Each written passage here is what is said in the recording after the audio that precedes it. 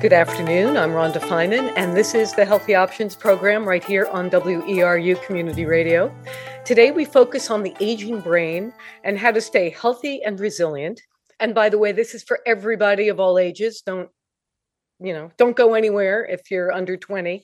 Okay, our guest today is Dr. Susan Weary. She is a board-certified geriatric psychiatrist with almost 40 years of clinical experience. And as a clinician, educator, policymaker, advocate, and advisor, Dr. Weary has shared her work with students, professionals, older adults, and family caregivers throughout the United States and abroad. Until recently, Dr. Weary served as Chief of Geriatrics at the University of New England College of Osteopathic Medicine. She now directs Aging Maine. It's a geriatric workforce enhancement project, and we'll learn what that means shortly, I'm sure. And that the goal there is to create a more age-friendly health system. And yes, as I said, we'll learn about that in a bit. Recognizing that impacts of severe isolation and extreme loneliness can have profound negative consequences, Dr. Weary initiated a weekly virtual drop-in session during the COVID-19 pandemic, specifically for people living with dementia and their caregivers. She also offered a YouTube series on self-care for frontline staff in nursing homes. We have a lot to talk about. And we'll start right now. Welcome to Healthy Options, Dr. Susan Weary. So glad you took the time and are able to join us today.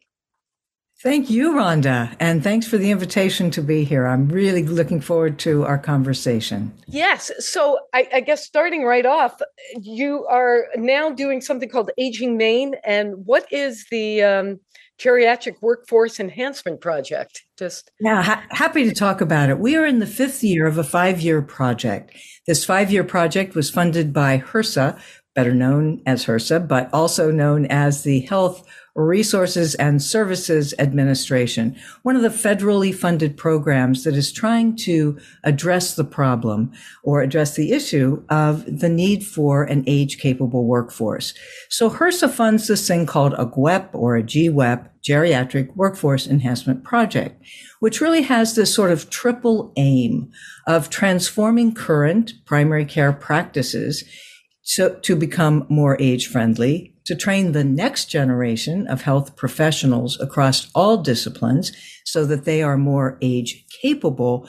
And then, frankly, my favorite part is to actually educate and empower older adults ourselves so that we can both promote our own health and advocate for a more age-friendly health system. So the GWEP really does encompass all three of those aims, and I'd be happy to talk more about our various partners in this effort. But that's the big picture of what it is. And in our last year, we have really developed even more of a heightened focus on the aging brain, which is why you're hearing more about that these days. So, you mentioned in the bio, we talked about how you created a way for people not to be so isolated and during the pandemic, which, for some is still a very, very, very active thing that they're dealing with in their lives. Let's talk about what that means. Let's just start right there. Isolation. Did you notice changes as a clinician, and what do we know happened in the last number of years as we were all forced in a way to change our life? Yeah, absolutely. I think that even before the pandemic, a great deal was being written about the social isolation, particularly of older adults, particularly older adults in rural areas, who were finding it increasingly difficult to maintain certain social connections. The pandemic accelerated and exacerbated that in pretty obvious, I think, and major ways, which was to instill in people, by necessity for a time, a certain amount of anxiety about being out and around others. But unfortunately, during the pandemic, that message was so strongly given that people wouldn't even go outside of their own homes, where it would have been actually safer and healthier to, say, walk around the neighborhood with a mask. But the messaging, I think, around the importance of separation was such that people really became afraid of one another, became afraid of the public space, even if it weren't a crowded public space.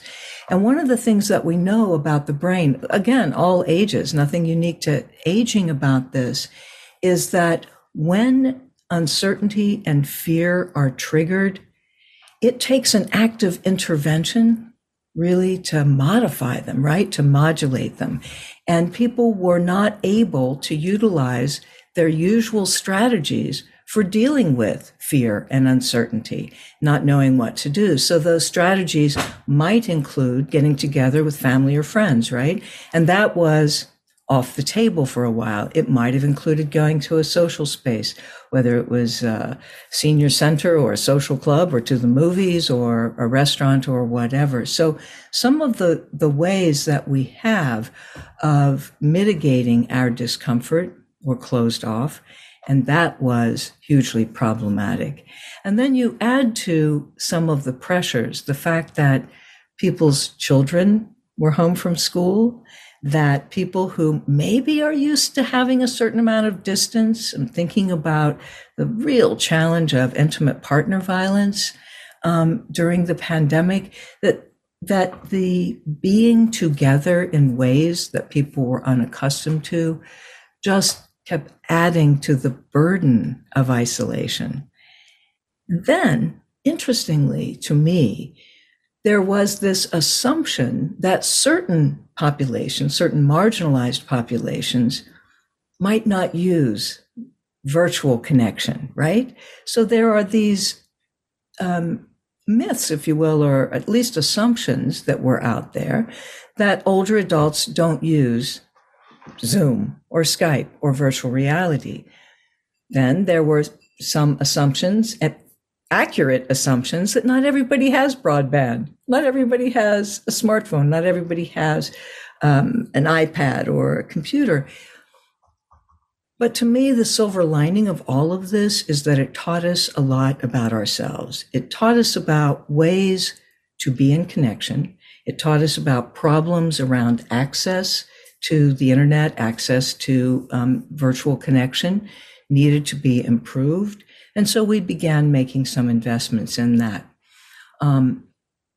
One population, of course, were people living with dementia. And again, the assumption that people would not know how or would not wish to use Zoom or other kinds of video conferencing. So I could speak a little bit more about that, or... Well, I think that's really interesting as we get into this idea of the healthy brain. So let's start. Yes, I definitely since we're discussing this and you are a specialist in a way with working with the people who have been diagnosed with various levels and different diagnoses of dementia, let's follow up on that, and we'll dovetail into what healthy aging is. But I think this is really important for people to hear. Yes. Okay, great. Because I just wanted to say a word or two about our virtual drop-in center and what happened after that. Sure. So I am on the board of the Dementia Action Alliance, which is a national advocacy organization. And one of the asks that our folks living with dementia had of me was to hold an education session about the pandemic, about COVID, about the virus, the very, very early days, and then also about the vaccine and whether they should get vaccinated. So I held a couple of informational sessions for people living with dementia. The turnout was much more than we thought that it would be. And people asked if we could keep meeting. And so we did. We met for a year, and it evolved into a much broader discussion about living with dementia. And even though it started with information about the pandemic, what was special about it was that after a year, I said, I think you guys can do this. We called it Drop In with Dr. Susan. I think you guys can do this without me. You're dropping in, talking to each other. And it became this really potent peer support group that goes on to this very day. And then people said, we're tired of just talking. Let's do some virtual engagement. How about a poetry club? How about a laughter club? How about a jokes club? Whatever. And I think many people were surprised to hear that people with dementia could initiate and maintain some of those activities with very minimal support. So that's really what I just wanted to add. Well, I think that's really important. We do have I imagine many of us have a stereotypical idea of what someone with dementia is. And perhaps you could just clarify some and help us open our minds, as it were, to what the reality is. What there are different stages of dementia. Not everybody who's diagnosed with some cognitive issues is, by tomorrow going to forget who their children are, or. I mean, isn't that it's a big fear, I would imagine. And many people who are listening may say, whoa, I don't want that because, within a minute, I'm not myself. Yeah. Oh, Rhonda, you're so right. And thanks for the opportunity, because I'm kind of on a mission to help people understand dementia, perhaps in a slightly different way than a lot of the public messaging. So just so we're all on the same page, or at least a similar page, let's say what dementia is, right? Because dementia has many, many causes. And when we talk about dementia, we're really talking about a syndrome that has an impact on thinking, remembering, feeling, behaving, problem solving, judgment, the whole host of things that we call our cognitive function, right? What's our brain good for? It does those things. And with dementia, you have a syndrome where there are significant enough impairments in some of those domains to impact day-to-day function.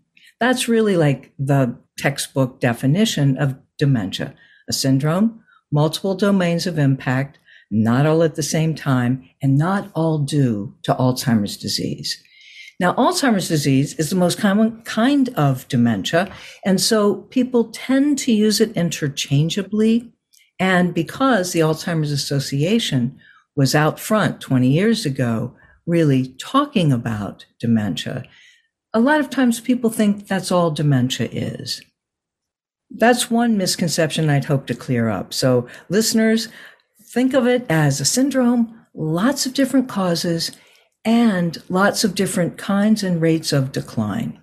So to your point about you don't have early dementia one day and forget your kids the next, what I should say is that there are people who are living with dementia and have been doing so well, have been thriving with dementia for 12, 15, 18 years. That would be dementia, say, due to the Alzheimer's type, or maybe due to vascular dementia, what people used to call hardening of the arteries, or something to do with blood flow to the brain, right? And so those are the two common ones, vascular and Alzheimer's disease, and then a kind of mixed type. But people will also have heard about Lewy body and frontotemporal dementia. All of those dementias present with very different initial symptoms, and they all progress at different rates, and they all leave the person with residual strengths. So the new messaging in dementia really is not to just focus on what the person can't do, but instead, or in addition, to focus on what they can still do. And that is, quite frankly, in my career, kind of a new way of thinking about it. So there, yes, I love that. And, my audience, we do a lot of trauma informed information around here. And one of the first things you do in the trauma informed method is, if someone has had a difficult situation, you might start with, when did you know you were safe? When did you know you were okay? Because that's that sense of I'm capable, I'm here, I'm surviving. I think it sounds similar in a way. It's different, but it's similar. Okay, what is still available? What's going well? What's going well for you? What are you enjoying? How are you living your life? Yeah, that is exactly right. I think that I do think that that similarity is there. And it's there because I think both for people who have survived and who are surviving or have survived a traumatic experience continue to find sources of joy and purpose and meaning. And some people may need assistance in doing that. Some people may grow into that on their own. Some people will need work. For people living with dementia, I think that there is absolutely a period of grieving what might have been, acknowledging the loss, a desire, sometimes some anger about why me. And so it's not just like stages of emotions. There are a lot of feelings about anything that happens to us in life, right? And getting dementia is one of those things. And just for a moment, if people have just tuned in, I want to remind you, you are listening to the Healthy Options program right here on WERU Community Radio. I'm Rhonda Feiman. We're speaking with geriatric psychiatrist, Dr. Susan Weary. Dr. Susan Weary. Oh, well, was that diagnosable? Oh my goodness. Isn't that what happens? Oh, Rhonda, what a great opportunity. This is good. To pivot back to what's normal aging? What's normal? There we go. Okay. That is what Perfect. People ask all the time. And for those of you who have been on the program since the beginning, you'll know that Rhonda also said, don't switch your dial if you're under 20. This is for you too. And so I'm glad she said that, because I do think that what people forget is that our age changes across the lifespan, right? And the decline, though small, in memory and the speed of memory and the ease of memory is measurable in decline from about age 25 on. But it's not until we get the first gray hair or we get our bifocals or whatever that we start talking about lapses of memory or difficulty finding the right word or, oh my gosh, what's your name, as a senior moment, right? And I think that that is connected in some ways to our ageist beliefs about what it means to grow old. But here's the skinny on age-associated brain changes, okay? So from about age 25 on, there is a measurable decline in the speed and ease with which we remember. Up to about that point, you've got a brain that acts like a sponge effortlessly. You remember things, you soak it up, you can learn, and there's a speed of learning. And sometimes efficient, sometimes not so efficient, but it's effortless. And so you don't really focus much on how you learn or adopt good learning habits necessarily. So that is something that is across the lifespan. And in fact, by the time you are in your 60s, 70s, 80s, it is more noticeable to you as well as to people around you that short-term memory and recall, that other aspect of memory, is less efficient, less sharp, less quick than it used to be.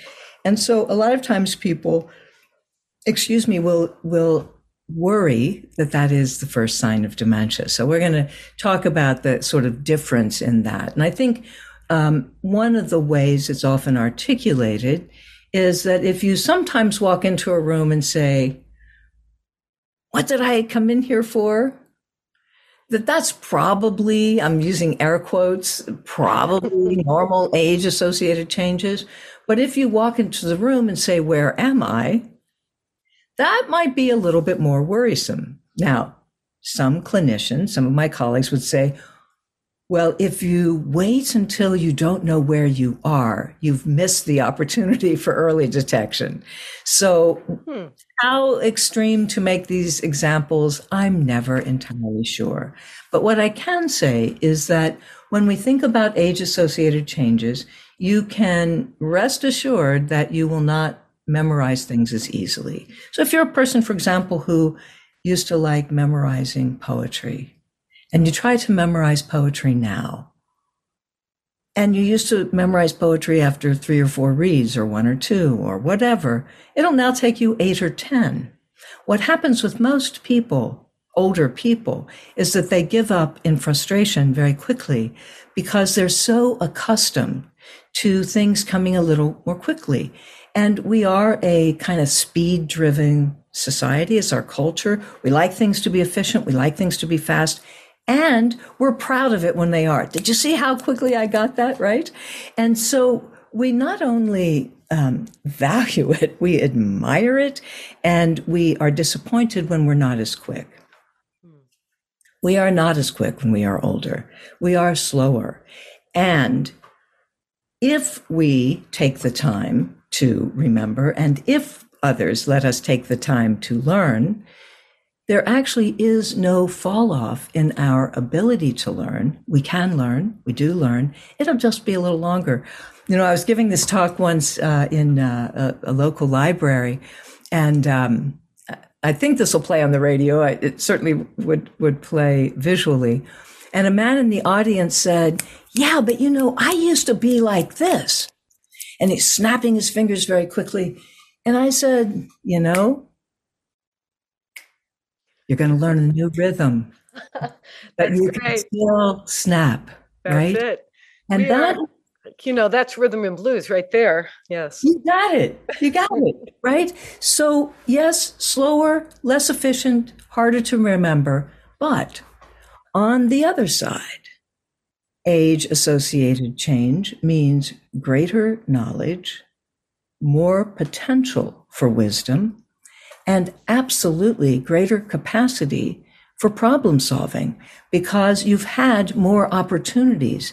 And we really did see this during COVID, that while older adults certainly suffered isolation and the effects of social isolation, the loss of social connection, the group that was most impacted were the 15 to 34-year-olds.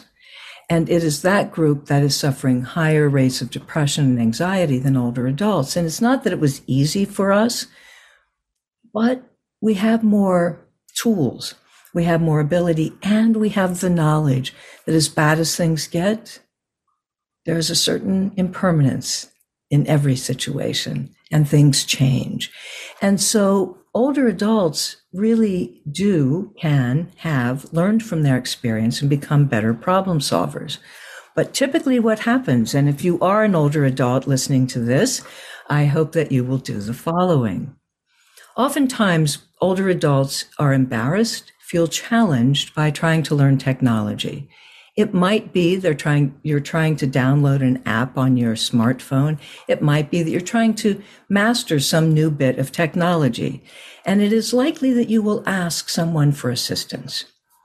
If the person you ask for assistance is a young person, it is likely that they will say, do this, do that, push this, push that, slide it, whatever. And at some point, at least in my experience, you'll say, "Oh, I can't get this." And they will say, "Oh, just give it to me. I'll do it." Right? There's this mutual impatience. The older adult says, "Oh, this is too hard," or is embarrassed, or they sense the young person's impatience. And the young person is like, "I could do this so much faster myself." Please resist the urge to let them take your phone out of your hand or the keyboard away from you, and say to them instead this great old line from the 60s, "If you give a man a fish, he will eat today. If you teach him to fish, he will eat for a lifetime." So I'd actually like to learn how to use this tool. Now, let's start again.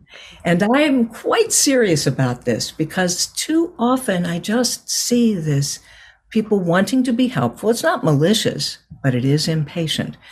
So, age-associated change, you're going to be slower, not going to be as quick, but you're going to be smarter, and you will have the conditions for wisdom. It's not guaranteed when you get old, but at least you have the opportunity. So the other aspect of the brain is that it's elastic. The nerves, right? The brain cells continue to regenerate. You can create new pathways. So that's how you can learn. So that's another thing. I'm building new pathways now. You have to just give me that phone back. You whip, yeah, whoever you are. You whippersnapper, yes. Whippersnapper, I know. I didn't want to say it, but I did. Okay. Sorry, I put it in for you. Yeah. Give me that phone. Yeah, really. Yeah. No, it's so true. And it's interesting, Rhonda, certainly in the early days of my career, as you mentioned, I have been at this for about 40 years.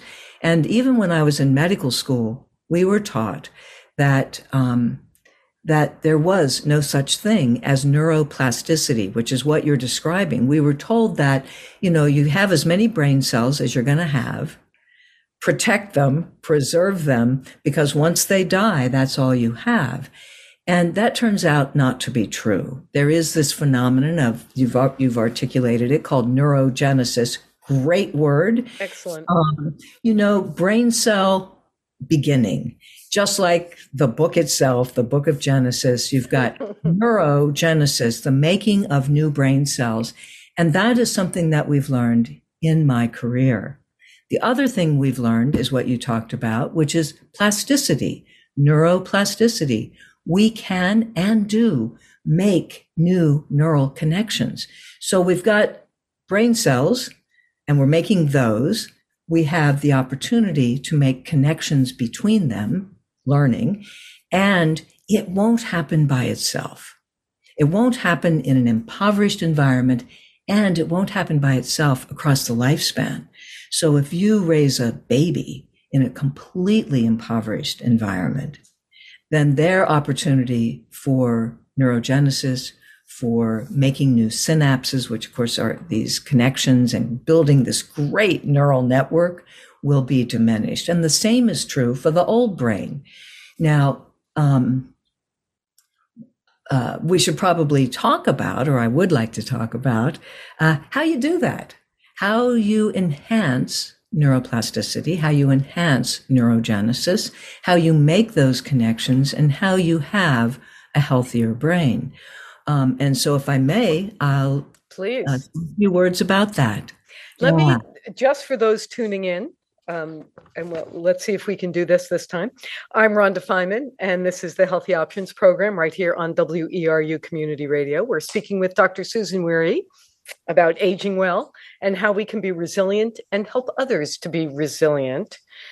And we are now talking about how to enhance our brains. So, yeah, I in my training as an acupuncturist, I had a teacher, Japanese. I do Japanese style acupuncture, and he kept saying, "Do this treatment on all the elderly over 40."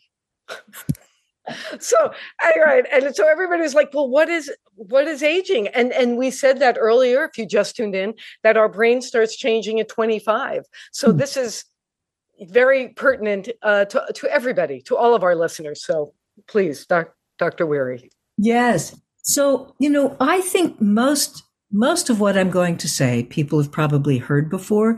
So I'm always looking for ways to help you hear it anew, right? Because there is a phenomenon going on right now called dementia worry, which is a unique kind of health anxiety about the possibility of getting dementia. And I have a suspicion that part of the reason that we are seeing really this spike in this particular health anxiety, dementia worry, is because there has been in the last year a very aggressive marketing campaign of certain medications that are said to protect your brain or to prevent getting dementia, or if you have dementia, keep it from getting worse. And the net result of this is that otherwise completely healthy individuals are very afraid. So here's what I would like to kind of tee up for people. With respect to a healthy brain, what is good for your whole body, what's good for your heart, is also good for your head. And that's what I meant by some of what I'm going to say you've heard before. You've heard it from your family, you've heard it from what you read, you've heard it from your doctors, whatever. And that is that eating well is important. Getting plenty of exercise is really important for your brain. And I'm going to say specifically what you need to do about that in a moment. Increasingly, we are aware of the importance of sleep. And for older adults, it looks like the magic number is somewhere between 7 and 9 hours per night because it helps reset things. It helps consolidate memories. It helps boost our immune system. So the big ones right now that we know are really effective in 2 dimensions, making the most of the brain you've got and preventing dementia. So always remember when people are talking about things, they're talking about how to get optimize current brain function, and then which we would call health promotion, right? And then also dementia prevention. So some studies that have been done will talk about this is really good for your brain. It may or may not prevent dementia, and that's okay. It's good enough to have a really well-functioning brain right now. So exercise. With respect to physical exercise, it looks like the data is you need 150 minutes per week.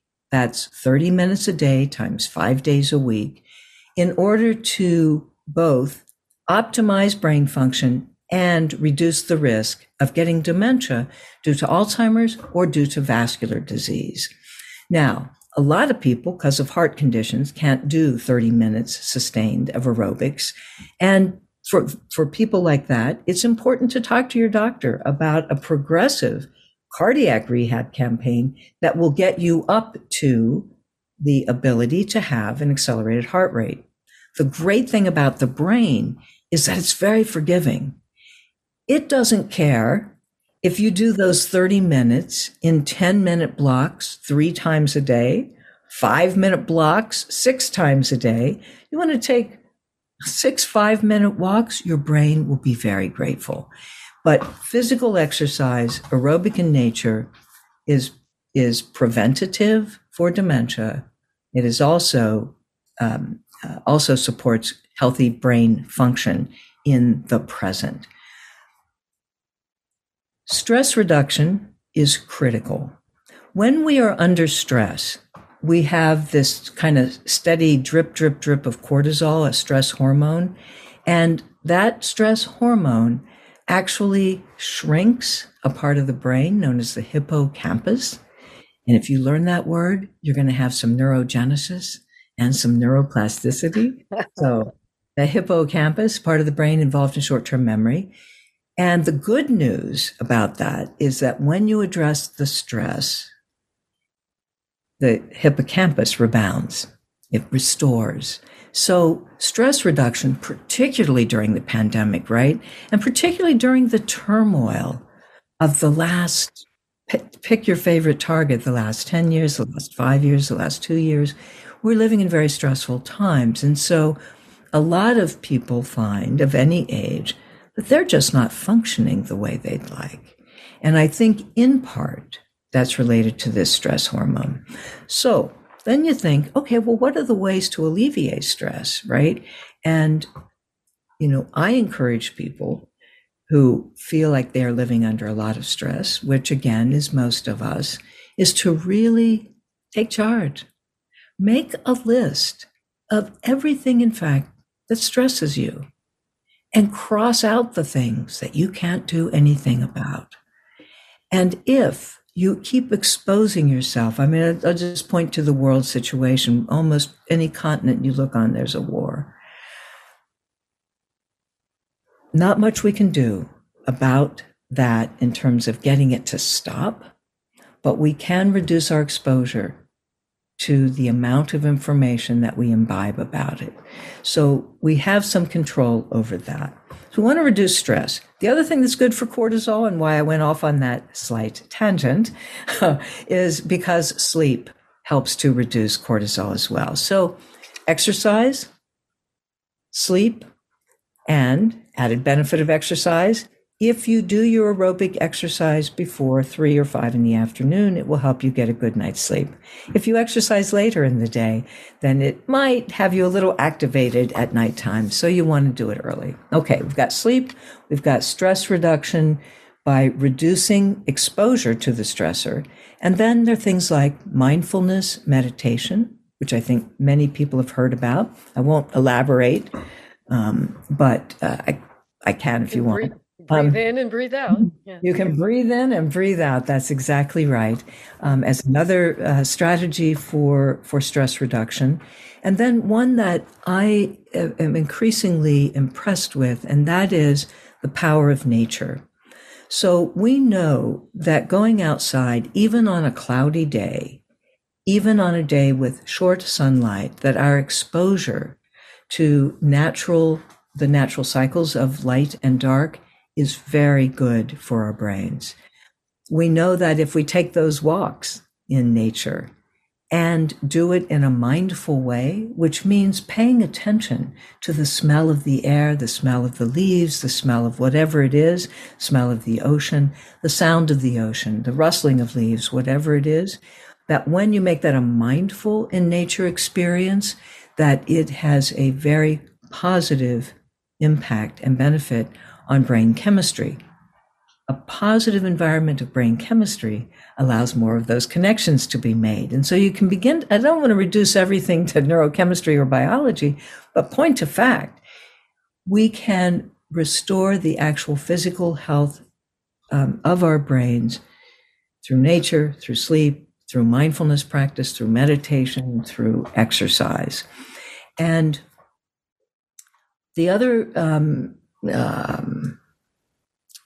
activities for which we have a good evidence base are things like living in connection with others, being socially connected, maintaining contact with family and friends is known to have a positive impact on the brain.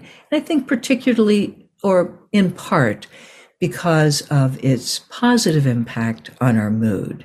And we know that in the absence of depression and the absence of anxiety, our brains work better.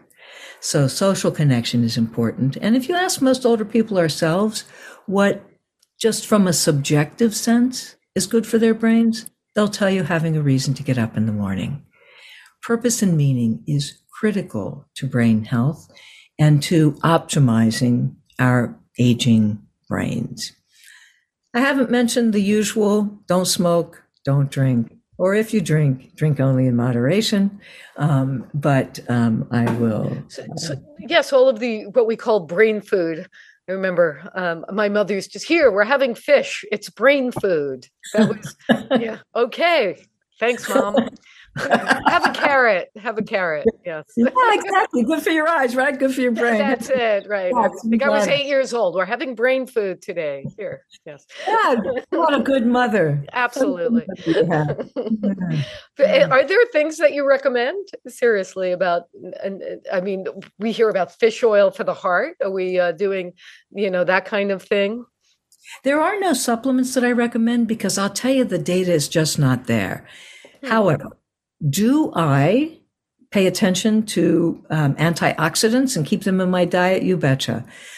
So big fan of antioxidants, big fan of Maine blueberries, and definitely a big fan of the Mediterranean diet. The Mediterranean diet, of course, is the one that is heavy in fish, heavy in grains, and olive oils and omega-3s and so forth. But I just don't think the evidence is there for supplementing essentially a healthy diet. And I think that the Mediterranean diet is probably among the best. There is another diet for people who have high blood pressure called the DASH diet, very similar to the Mediterranean diet.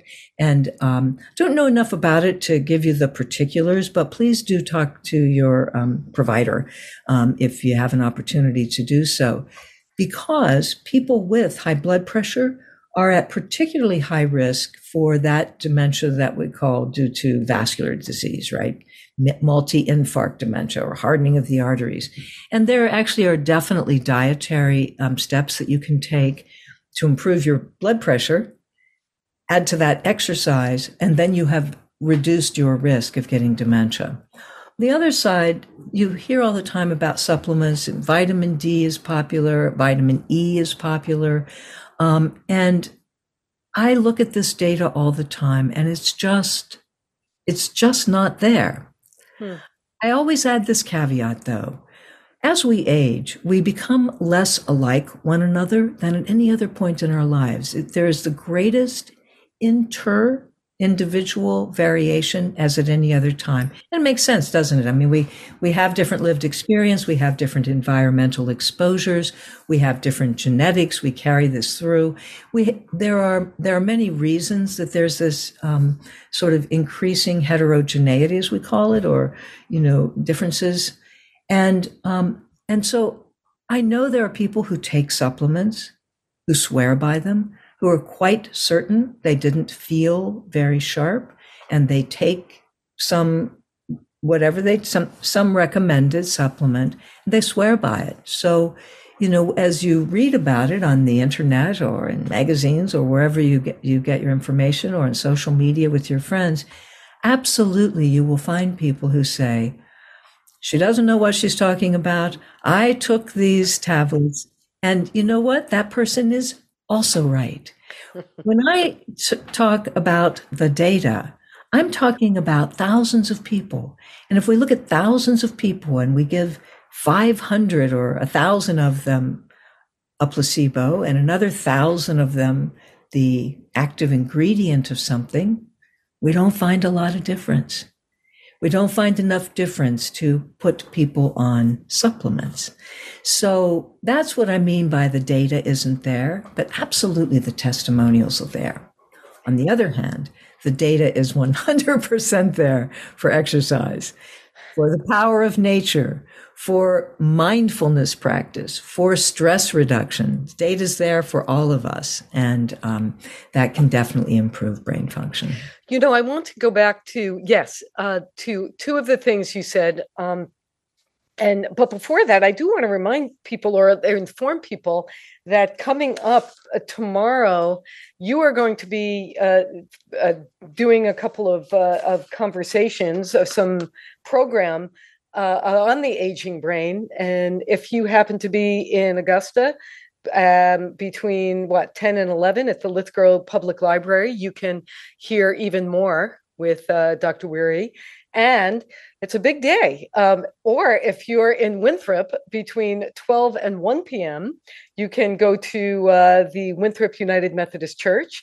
And this is all on Thursday, December 7th, by the way.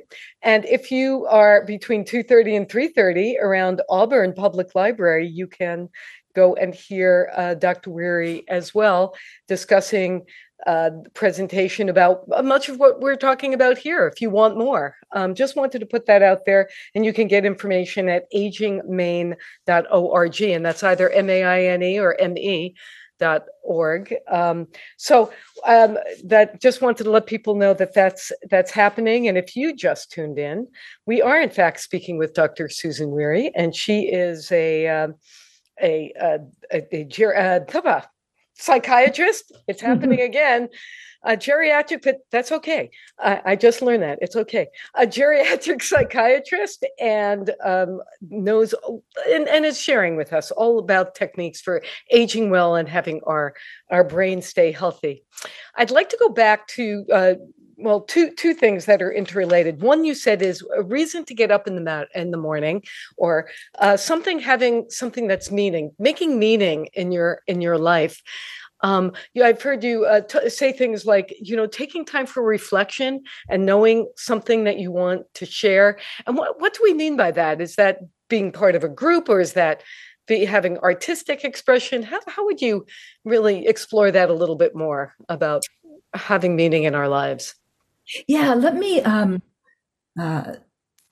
do it with a story, if I may. Please. I've been interested in aging all my life, and I have had the good fortune to be around people older than myself through most of my life, and I would always ask them the question of those whom I thought, oh, I'm kind of looking up to you, and I'd like to be like you when I get older.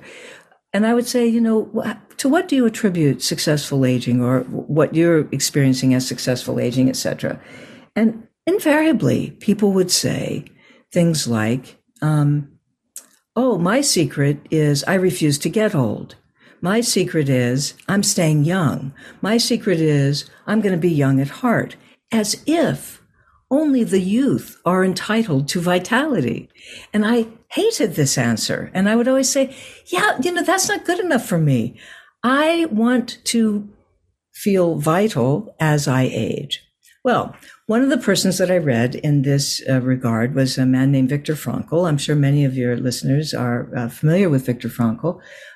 Wrote a kind of therapy called logotherapy. And basically he said that we are by our very nature free, spiritual, and driven by the will to meaning. And so we are, I think, by nature designed, and we have the capacity to be contemplative. So one thing I mean by it is to play with the idea of simply being and not always doing. That it is enough to be with the experience of getting older. When my mother was 86, she called me one day, and my mother and I were very close. She called me one day and she said, "I hope you're happy now. I'm old." And I said, "What do you mean by that?" Because she was one of those persons I admired who always said, "I refuse to get old." And at 86, she calls and says, "I hope you're happy. I'm old now." And what she described was her experience of having lost one too many friends. Because one of the things about being healthy and happy is that you will bury a lot of people. And so she had the experience of outliving most of her brothers and sisters. She had the experience of outliving her best friend. And it was one loss too many. And what she was really describing was not getting old, but getting depressed, getting sad, grieving, mourning. But those were the things she associated with the notion of being old. So she did what she always did and started cleaning everything, cleaning out her closets, looking for stuff. And in the course of that, she came across a Japanese rising sun flag that had been given to her by a hometown boy during World War II. My mother was in the Marine Corps. And she discovers this flag that she had not thought about for years. Flash forward in my story, and I'll tell you that it had been signed by 3 young men. She tracked down one of them, who was alive and not well, living in New Jersey. We went to visit him. And after that visit, she wanted to tell her story of Leonard and about the Rising Sun flag. So she said to me at 86, will you type this up for me if I write it out? And I said, no. Use my computer. I got to go to work. Now, this is, I have to say, kind of the way my mother and I talk to each other. It's sort of a gentle version of tough love. And my mother, over the course of a summer at 86, learned to use a computer the same way she learned a typewriter, hunt and peck. She went on to write 5 novels, 2 memoirs, started a senior writing group in her hometown of Florida, and found new purpose and meaning in mentoring young women Marines. Now, you'd have to know my mother to know how remarkable this was. She was a person who had graduated high school, but was always a little uncomfortable about the fact that she hadn't gone to college.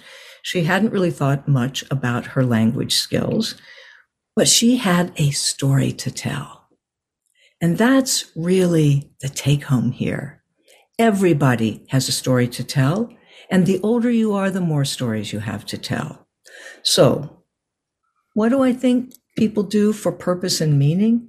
We make meaning through our stories. So find a good listener, swap stories with your friends, write them down. These days, we have so many ways of telling our story. You could record it. You could video it.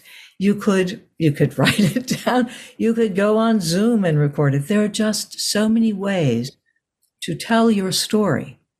And I encourage everybody to tell their story as one path to meaning and one path to purpose. Now, the funny thing about my mother and her writing is that, she wrote these novels because she wanted to write love stories that didn't have sex in them. That didn't have what? Didn't have sex in them. And she looked, this is a woman who loved the Hallmark Channel. And she had very romantic notions, but I'll tell you, the 20th century and then the 21st just about did her in. And so she wrote these love stories that no one will ever read, nor does she care, nor did she care. And it was so instructive to me. At 90, she started bragging about being old. She would say to people, "How old do you think I am?" And they might guess 80s, because she was quite fit, and quite sharp and quite funny. And we attribute those things to younger old people. And so she would say, "I'm almost 91. And it was this interesting phenomenon, right, of adding years, whereas she used to want to subtract them. And I just find the whole aging thing so interesting. So what I ask people, or what I encourage people to do with respect to meaning and purpose, is find it. Think about it. Talk with your friends about being with aging. Age with intention. Age with authenticity. Age with an idea that this is interesting. It's interesting at an individual level. And frankly, it's interesting at a societal level, because we are at a moment in history that has never been seen before. There are more people over the age of 65 than there are under 5. That is historic, and we don't yet know what it means. So I think that is those are a couple of ways. Certainly, some people find their meaning through spirituality, through faith-based practice, but and it certainly can be, Rhonda, as you alluded to, through artistic. Not everybody uses words. I have a bias about them. I love words, but there's music is one of the most potent. I probably should have mentioned that. Music is one of the most potent ways to stimulate neurogenesis.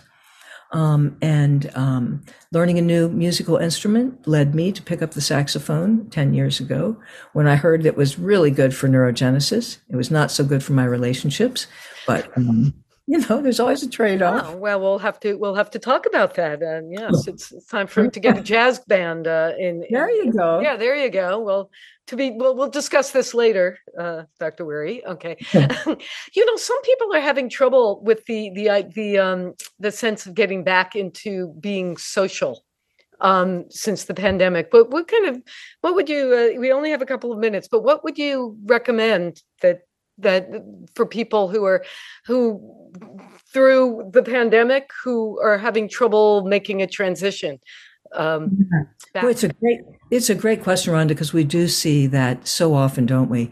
A couple of things that I recommend is identify people around whom you're already comfortable, and do your first social outings or coming out to be with them. That's number one. Number two, don't hesitate to ask somebody else to wear a mask, and wear a mask if you are more comfortable wearing a mask, even if there's no COVID in your neighborhood.